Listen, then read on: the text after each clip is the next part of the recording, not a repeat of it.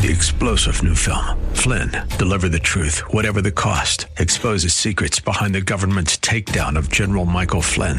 Flynn knew what the intel world had been up to. He ordered the first audit of the use of contractors. This set off alarm bells. He told the truth. He was the most dangerous person for Donald Trump to hire. They had to get rid of Flynn. Flynn, Deliver the Truth, Whatever the Cost. Available now. Watch it today. Go to salemnow.com. salemnow.com. Pastor Keith Crosby of Hillside Church. There's a right way to worship and a wrong way to worship, and we do well to do it by the book. And what we need to do, and what we need to understand as we work our way through these pastoral epistles, is that what we have here is a blueprint. Is a blueprint for ministry, is a blueprint for the local church, and we do well to do the local church according to the book. If we want to change lives, and if we want to save lives and change eternities. I can see the promised land, though there's pain within the plan. There is victory in the end. Your love is my battle cry, the anthem for all my life. Every giant will fall, the mountains will move, every chain of the past you've broken into. All the fear of the lies, we're singing the truth, that nothing is impossible with you. Oh, nothing is impossible. Well, hello and welcome to today's edition of the Grace to Live radio broadcast with Keith Crosby, Senior Pastor of Hillside Church in San Jose, California. We are so grateful that you've chosen to spend time with us today on the program. And as always, we would encourage you to follow along with us in your Bibles if you can. On today's edition of Grace to Live, we are continuing with Pastor Keith's series entitled Church Matters. So if you have your Bibles, please turn with us today to the book of 1 Timothy, chapter 2. Now here's Pastor Keith with today's study. The paramedic walked the distance from the parking lot to her pickup truck and began the long drive home. She lived about 25 miles outside of the city, in the country, and so she had miles and miles of two-lane blacktop in the middle of the night at the end of her shift to go home and to get some rest. As she was driving home on that lonesome two-lane road, a motorcyclist whizzed past her and unfortunately sideswiped the car in front of her, went off the road, down an embankment, and into a ravine. Having seen accidents in the aftermath like this before, this did not look good. So she pulled over, she dialed 911, she gave her location, called for an ambulance, and she went down that embankment, deep into that ravine, and there she found the motorcycle, a ball of twisted iron and aluminum and alloy. And there she found the motorcyclist, the biker, amazingly in one piece, and she was so encouraged, she was so thankful. As she checked him from head to toe for his injuries, she saw that it looked like he had maybe broken his femur, which is no small thing, and was bleeding, and it could have been a damaged femoral artery or a severed femoral artery. So she ran back up the ravine, back up the embankment, got her first aid kit, because she'd expected to find a dead body to start with, and came back down and began to minister to him, attend to his wounds. And also she saw people coming down with flashlights who must have seen her car and seen something. And so some bystanders joined her, and as she busily began to work on the biker's thigh, she put a tourniquet tightly up on his upper thigh to staunch the flow of blood. And when she did, he goes, "Ow, that hurts. What are you doing?" And she had to explain to him, "Look, I'm a paramedic. I'm trained in this. I'm doing standard operating practice for an injury like this. I'm doing it by the book. I'm going to take really good care of you. Trust me."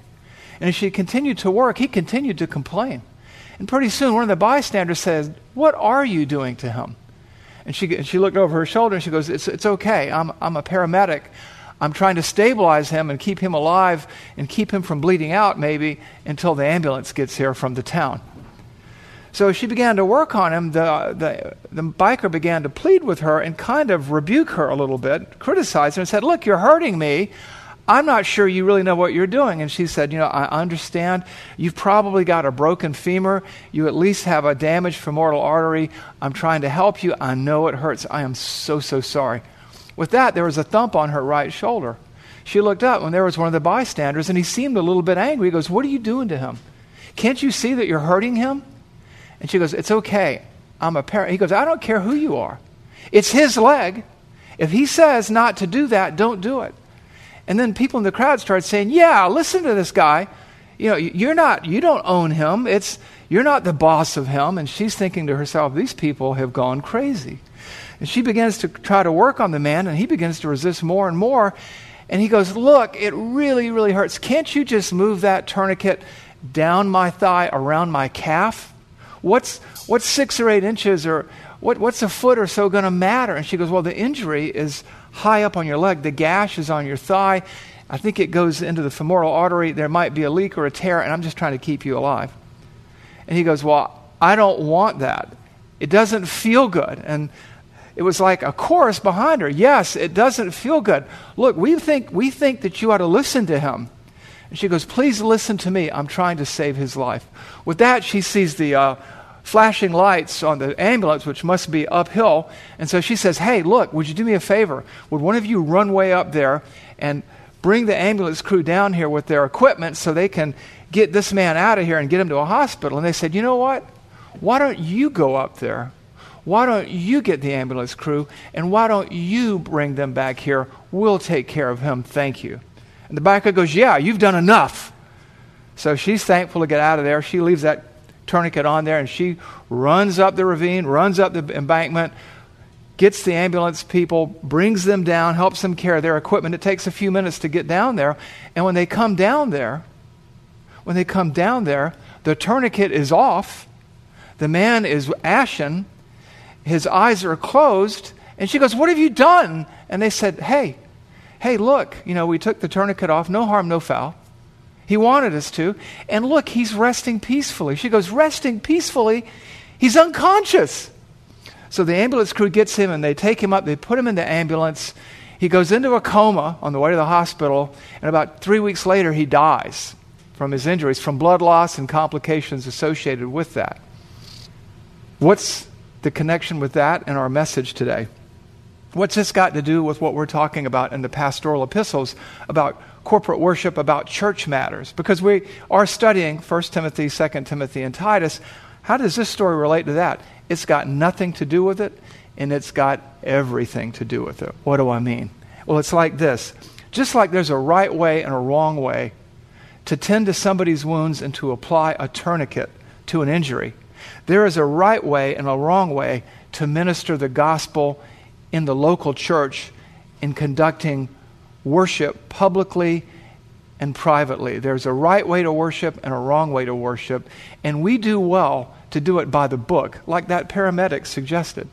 In our case, the book is the Bible. And what we need to do, and what we need to understand as we work our way through these pastoral epistles, is that what we have here is a blueprint. Is a blueprint for ministry, is a blueprint for the local church. And we do well to do the local church according to the book, if we want to change lives and if we want to save lives and change eternities. So we return to our series entitled Church Matters. We're in a series within a series right now. We are going into part 2 of Church Unlike the World, making a countercultural statement. It's all about corporate worship. We are, again, in 1 Timothy of the pastoral epistles, looking at God's design or specifications for the church. And I want to pick up where we left off last week. Last week we introduced 3 realities, if you will, about public worship, about corporate worship, so that we could worship adequately prepared to honor God. And so we asked you to consider 3 realities about corporate worship so that you can adequately prepare to worship publicly. Today's passage is as it was last week, 1 Timothy 2, 8 through 10. And what I want to do is kind of walk you through the 3 realities of corporate worship, and then we'll dig down deep and move on into the heart of the sermon. So what we talked about is there are three realities to corporate worship. Corporate worship is all about the internals, not the externals. That was number one, which we got to last week. Number two is it's about witness. Corporate worship is about witness rather than excess, right? And number three, corporate worship is all about obedience rather than preference. There's a right way to do it and a wrong way to do it. Well, let's look at our passage, which is 1 Timothy 2:8 through 10, and let's get into the heart of this. God's Word says this, the Holy Spirit speaking through the pen of the Apostle Paul. I desire then that in every place, in every church, the men should pray, lifting up holy hands without anger or quarreling. Likewise, I desire then that in every place also that women should adorn themselves in respectable apparel, with modesty and self-control, not with braided hair or gold or pearls or costly attire, but instead with what is proper for women who profess godliness, with good works. This is our passage today. Last week, just to review, we said realize that corporate worship is all about internals, not externals. And we looked at this passage and we saw, I desire then that men in every place should pray lifting up holy hands, without anger or quarreling, without dissension. Likewise, I desire then that women in every place should adorn themselves in respectable attire with modesty and self-control, not with braided hair or gold or pearls or costly attire, but with what is proper for women who profess godliness, with good works. What we saw in terms of the men leading the worship service and those in attendance, and in this case particularly the women, is that it's not about your posture or your presentation, it's about your heart condition. It really comes through here with the men. I desire then that in every place the men should pray, lifting up holy hands without anger or dissension. The right heart, the clear conscience, these are concepts woven throughout the fabric of 1 Timothy. It's all about the internals.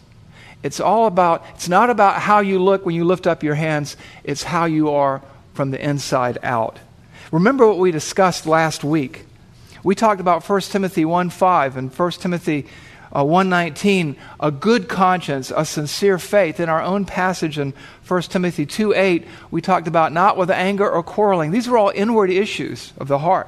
And in 1 Timothy 3:9, we talked about a clear conscience again. You see, a right heart is essential to lifting up holy hands. You have to be right with God. And we talked about holy hands in the Old Testament and the New. They were practices of worship. They were compared to Levitical sacrifices. They speak to having a heart consecrated to God, given over to God. And we talked about the fact that you really can't lift up holy hands in a worship service to lead prayer without the proper heart preparation before. And then we notice too, in him referring to the woman, the Apostle Paul talks about it's not what adorns you in terms of cosmetics or dress or accessories. It's what adorns the way that you live your life. And we saw that in verses 9 and 10. Likewise, I desire then that in every place also the women should adorn themselves with respectable attire, with modesty, self-control. Modesty, self-control, those are inward things. Not with braided hair or gold or pearls or costly attire, but with what is proper for women who profess godliness, with good works. What, as we talked about last time, this is not a dress code. This is not a polemic against dressing well, against nice clothes, against designer clothes. It's not about that. It's about the inward person of the heart. It's not about a code of dress, but a code of conduct. What does your worship look like inside the church and yes, outside the church? Are you known for your good works or the way you dress? Are you known for the way you present yourself and lift up holy hands? Or are you known for really someone who is not divisive, someone who is not combative? It's all about the internals. We discussed about the context of this whole discussion in 1 Timothy 2 is the fact that Ephesus was the home of the temple of Artemis. The Romans called her Diana. She was a fertility goddess. The Romans also used her as the goddess of the hunt. And the worship there was very ostentatious, very dramatic, very over the top. And the priests posed and postured, and the Vestal virgins, and some would say the temple prostitutes, dressed heavily dolled up, lots of gold, lots of this, lots of that. It was pageantry at its best, or some would say worst. And so the Holy Spirit, speaking through the pen of the Apostle Paul, speaks to them then and there, and us here and now, and says, the church is to be unlike the world. It's not to look like the culture, it's to be countercultural. And our corporate worship should not reflect externals, but internals.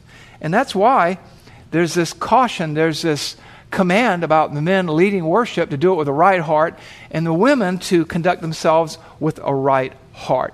Because God looks at the heart. It's not about externals, it's about what's going on inside of you, because what's going on inside of you eventually comes out of you. So when it comes to public worship, realize it's all about the internals, not merely the externals. Also realize, as we work our way through this message, that each of these points builds on the other and serves sort of as application for the preceding point. You see, this sermon isn't to give you rules to dress by or how to posture. It's to cause you to think. It's to call you to consider how you apply the Bible to every aspect of your life, particularly public worship. Which brings us to reality number 2. Reality number 2 is this. It's all about witness and not about excess. It's all about witness and not about excess. You hear me trying to rhyme that ness there? And what do we see? We see that in verses 9 and 10. Likewise, I desire then that in every place also that the women should adorn themselves in respectable apparel, with modesty and self-control, not with braided hair, and not gold or pearls or costly attire, but with what is proper for women who profess godliness with good works. They are to adorn themselves with good works. If we truncate that passage, it says that women are to adorn themselves with modesty, self-control, with good works. It's again about what's inside of us coming out of us. It's about witness. It's about where you put your effort in the worship service and in your whole life. Where you put your energy, where you put your focus. And if your focus is on your cosmetics, if it's on your outward appearance and not how you live out your faith before a broken and hurting world, things are out of focus. And so Paul uses the women as an example, contrasting them with the women at the temple of Artemis or the temple of Diana. The question implied here is, are you known more about how you dress on Sunday than how you live Monday through Saturday? And when you look at verse 9, you understand that a woman or anyone else in the congregation who is Spirit-filled is going to manifest the fruit of the Spirit. And if you look at Ephesians 5:22 to 23, one of the fruits of the Spirit is self-control. It's how we bear witness. It's how we respond to situations, not react. And so in Ephesians 5:22 and 23, we read this. But the fruit of the Spirit is love, joy, peace, patience, kindness, goodness, faithfulness, gentleness, self-control. Against such things there is no law. You see, our witness reveals who we are. And self-control is explicitly listed here in this fruit of the Spirit and in this passage in verses 9 and 10. And modesty is too. Modesty is more than how you dress, it's how you behave. And I submit to you, things like peace, patience, kindness also speak to modesty. And modesty can reveal itself through dress that is not ostentatious or distracting, excessive, yes, but mostly through conduct, mostly through attitude. And self-control and modesty are woven together. They are interconnected. And that's why I say it's all about witness, not about excess. You go to the temple of Artemis, and it's all excess, it's all drama, it's all pageantry. You go to the church of the living God, and it should be all devotion. It should be an internal commitment, an internal consecration of the heart to God, manifested in the way that we pray, in the way that we carry ourselves in the worship service. The church is cautioned not to be like the world, but unlike the world. It's called to be countercultural. Where you put most of your effort should be toward worship, not looks, not postures, not positions. And so there's this call to devotion, to inner consecration that would manifest itself in our daily lives, particularly in the worship service. And let me just go on to say here, this is not a criticism of dress codes.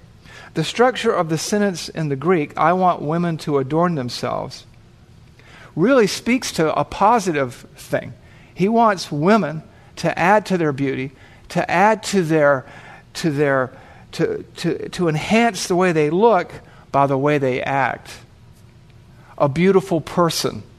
So Paul recognizes that women are beautiful. There's no biblical warrant here in these verses or command for women to neglect their appearance, to conceal their beauty, or to become dowdy or frumpish. The question is how they adorn themselves to the outside world, because the world is always watching Christians. We live in a surveillance culture, and we don't want to be like the world. We want to be unlike the world. We don't want to blend in with the culture. We want to be countercultural so that people can see a difference. They can see the difference that Christ makes. And so Paul is saying it's about witness, not excess. It's about what should mark you out, what should identify you as a Christ follower. A sincere Christian heart, devoted and consecrated to God, is set apart in its worship by the way that it witnesses, because everything that we say, think, and do is worship. In the church building and in the world, the church, the people of God, should be focused more on witness rather than excess, rather than being obsessed with something of no eternal value. They should live by the book. They should bear witness to Christ. Christianity isn't, and its worship isn't so much about outward appearances, but the inward heart. You know, we talk about right thinking leads to right attitude, action, words, and deeds. Internals that eventually do become externals, but in the best sense imaginable in terms of our witness to Christ. And again, it's all about witness, not the cares and excesses of the world. Paul isn't picking on women, he picks on men too. He covers everybody in those first two verses. I desire then that men in every place, I desire then that the women, he's talking to everybody, but particularly to the men who lead worship, and particularly to the women who in that culture were to provide a counterbalance to the pagan practices all around them. It's not about posture, it's about practice, it's about witness. It's not about the show, we said this last week, it's about the grow. It's about witness, not excess. And you know, you see this idea of witness, this common thread woven all through the fabric of the pastoral epistles of 1 Timothy, of 2 Timothy, of Titus. Where do we see that? You see it in Titus 2:2-5. What does it say? Older men are to be sober-minded, dignified, self-controlled, sound in faith, in love, and steadfastness. Older women are to likewise be reverent in behavior, not slanderers or slaves to much wine. They are to teach what is good, and so train the young women to love their husbands and children, to be self-controlled, pure, working at home, kind and submissive to their own husbands. Watch this, so that the word of God may not be reviled. It's about witness. Every aspect of our worship, particularly our public worship, is about witness. Witness that is not excess like the world. You see it in 1 Timothy 3 in the discussion of an overseer. In 1 Timothy 3:2, 3:8, and 3:12, we see this. Therefore, an overseer must be above reproach, witness, the husband of one wife, sober-minded, self-controlled, again, that's witness, respectable, witness, hospitable, witness, able to teach. Verse 8, deacons likewise must be, verse 12, the husband of one wife, managing their children and their own households well. It's about witness.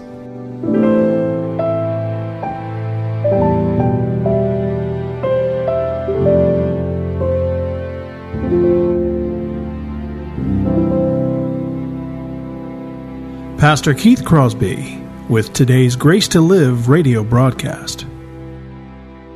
We are so grateful that you've chosen to spend this time with us today here on the program. And if you have questions about today's show, or if you'd like to hear more messages from Pastor Keith, then I would encourage you to visit our website, hillsidechurch.org. There you can listen to past sermons and other content from Pastor Keith just by clicking the Sermon Archive tab. And you can also find links to Pastor Keith's blog, as well as the Out of My Mind podcast. The website is also a great place to connect with us here at Hillside. You can find information on our service times, ministry opportunities, and of course you can browse our calendar of upcoming events. Again, all this and much, much more can be found by visiting our website, hillsidechurch.org. Well, we hope that you'll join us again next time on Grace to Live. But until then, I'm your host, Kevin Reeves, and on behalf of Pastor Keith and everyone here at Hillside Church, it is our prayer that the Lord will richly bless you, and thanks for listening.